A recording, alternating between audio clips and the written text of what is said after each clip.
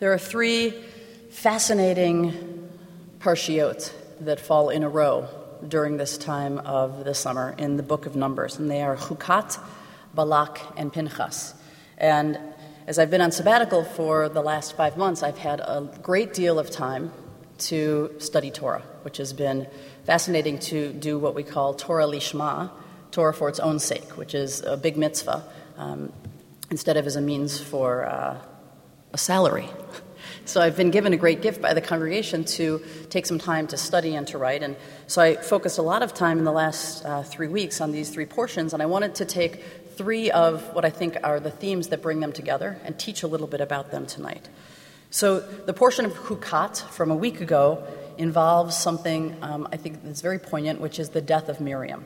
And it says in the book of Numbers, "And the people abode in Kadesh, and Miriam died there and was buried there," which is very, very different than what happens when her brother Aaron dies and her brother Moses dies. Because there was no water for the community immediately after Miriam's death, but there was also no time for mourning. And the people were very upset and, I would say, fearful, because Miriam, her greatest talent and gift to the people of Israel was that she was a water diviner, which is very important when you're in the middle of the desert or the wilderness. So when she dies, Miriam's well dries up, and the moment after she dies, the people are complaining and quarreling with Moses and Aaron, and Moses goes to God, and God tells Moses to take a rod and go to a specific place and speak to a rock, and then it will bring forth water.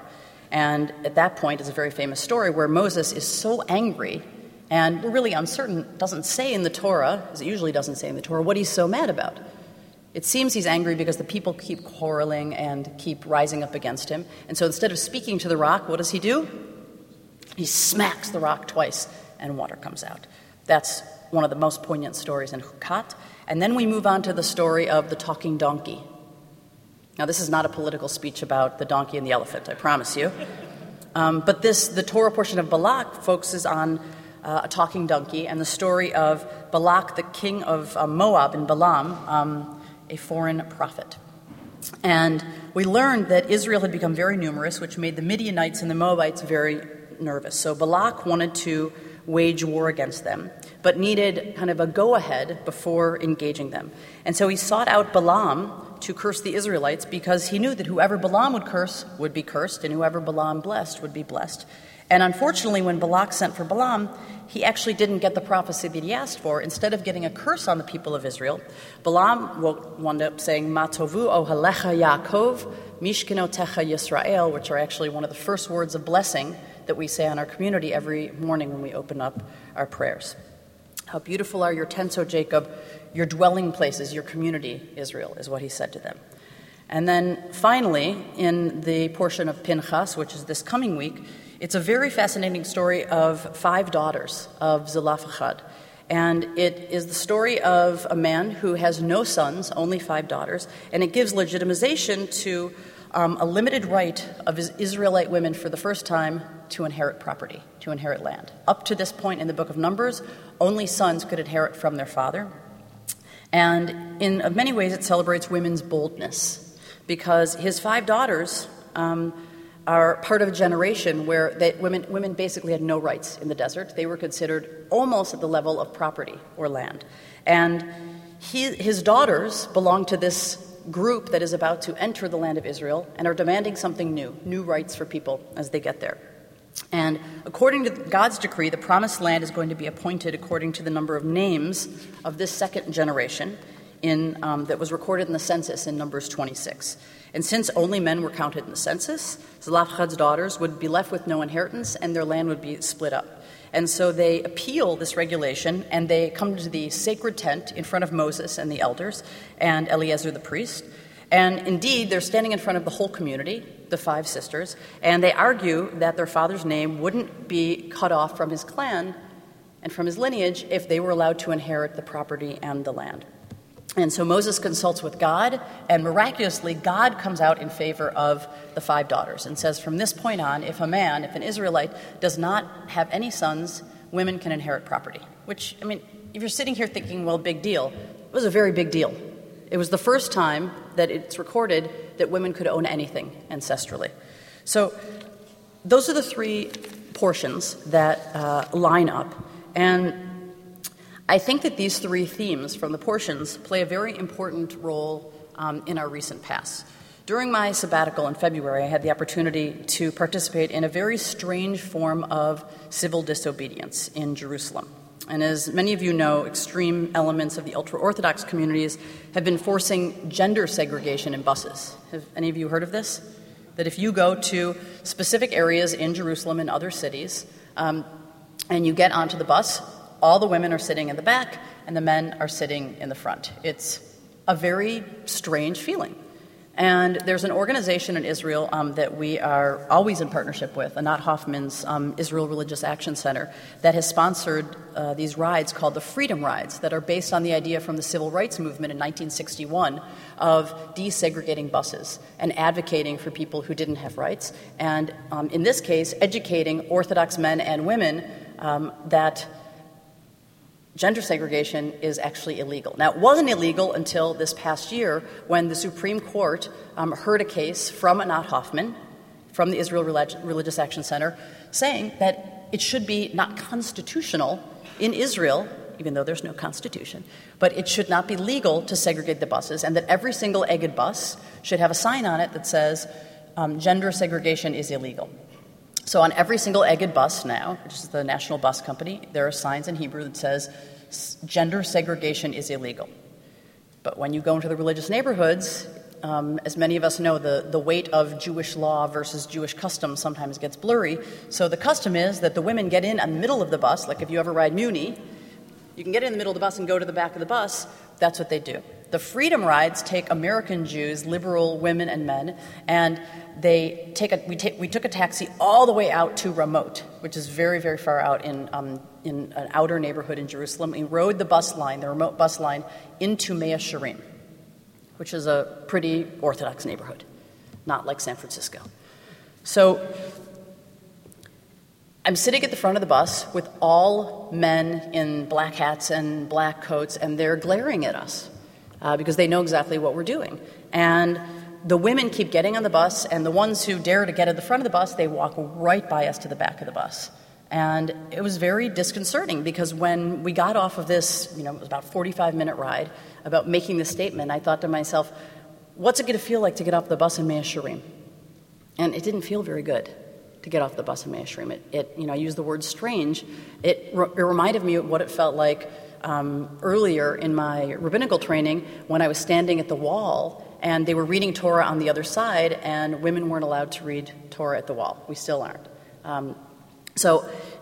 But I did feel very empowered to be able to do that kind of civil disobedience and to help Anat Hoffman in this cause of creating not just religious pluralism, but hopefully gender pluralism and rights.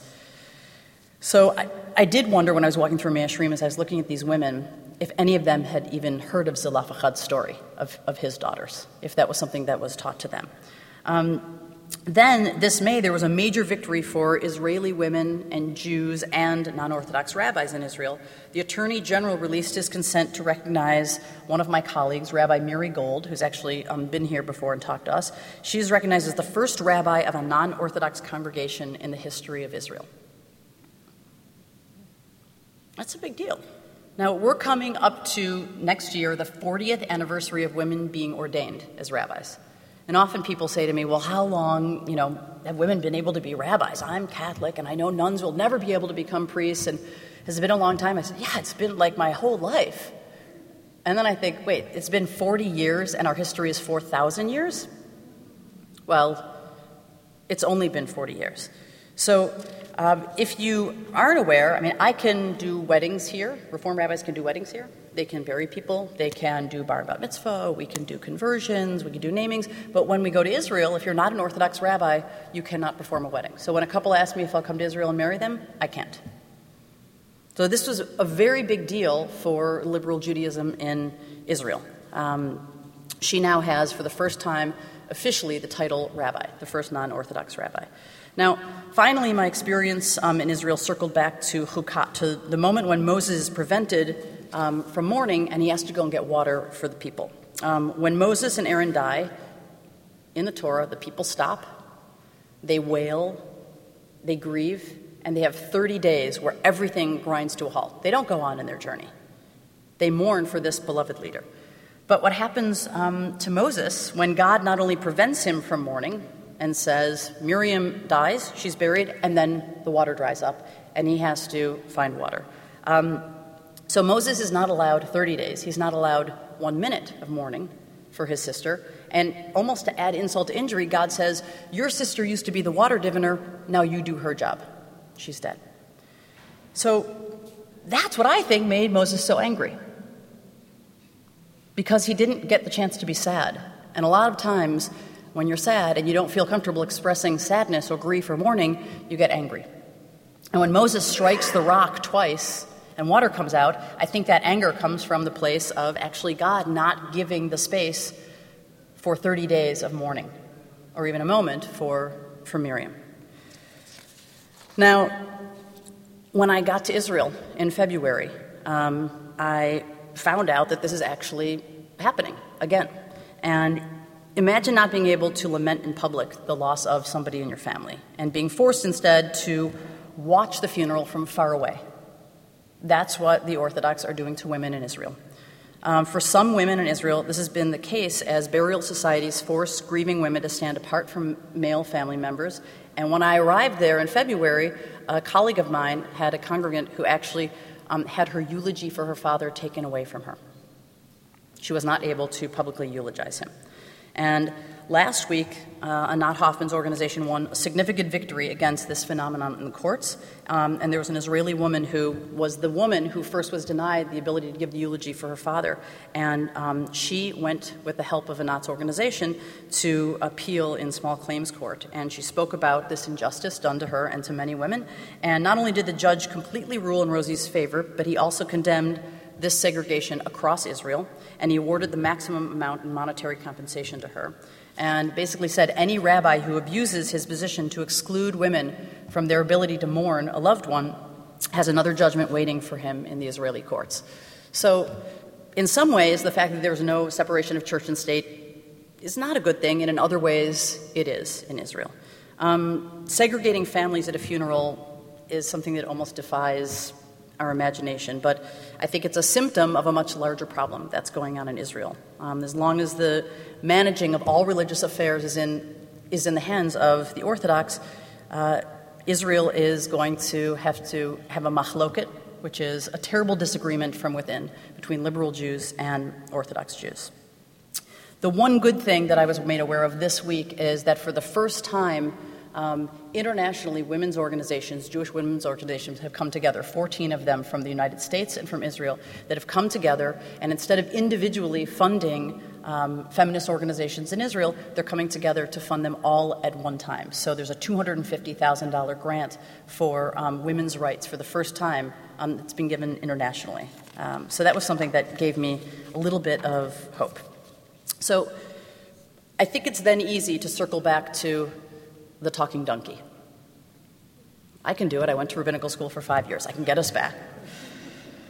So all of the activism around the struggle for gender and religious pluralism in Israel, I think, it doesn't come from out in left field. It comes from very much our idealism and the values inside of our tradition. And actually, it's an essential part of the tradition that comes back to the book of Numbers, to Zelophehad's daughters, who for the first time pushed the envelope. But at its core, the portion of Balak is about the impossible becoming real. And I don't just mean it in kind of like the Shrek or Dr. Dolittle, like an animal talking and coming to life. But in our world today, it might seem impossible to believe or dream of a time when there's going to be equality in Israel for all Jews, for men and women, or for the Palestinians and the Israelis. And some would say that the Jewish people are the eternally foolish people to keep believing, but I would say that we're the eternally hopeful people, and that inside of our sacred tradition is the mandate for justice there and for justice here. So when King Balaam orders the prophet Balak to curse the people of Israel, instead of the curse that comes out miraculously is a blessing. And I think you should take this talking donkey of Balak and Balaam's very seriously, who makes the impossible possible in our world, and think about the fact that every single day in Israel there are things that we can be working on if we're less ignorant and more aware of what we can do. And I also will remind you that November is only a few short months away. and there is a talking donkey, and there are elephants that speak. And it's our responsibility, because we don't live there, we live here as American Jews, to take democracy in our hearts and do what we can to make sure that this country is not just a country with liberty and justice for some, but with liberty and justice for all. Amen.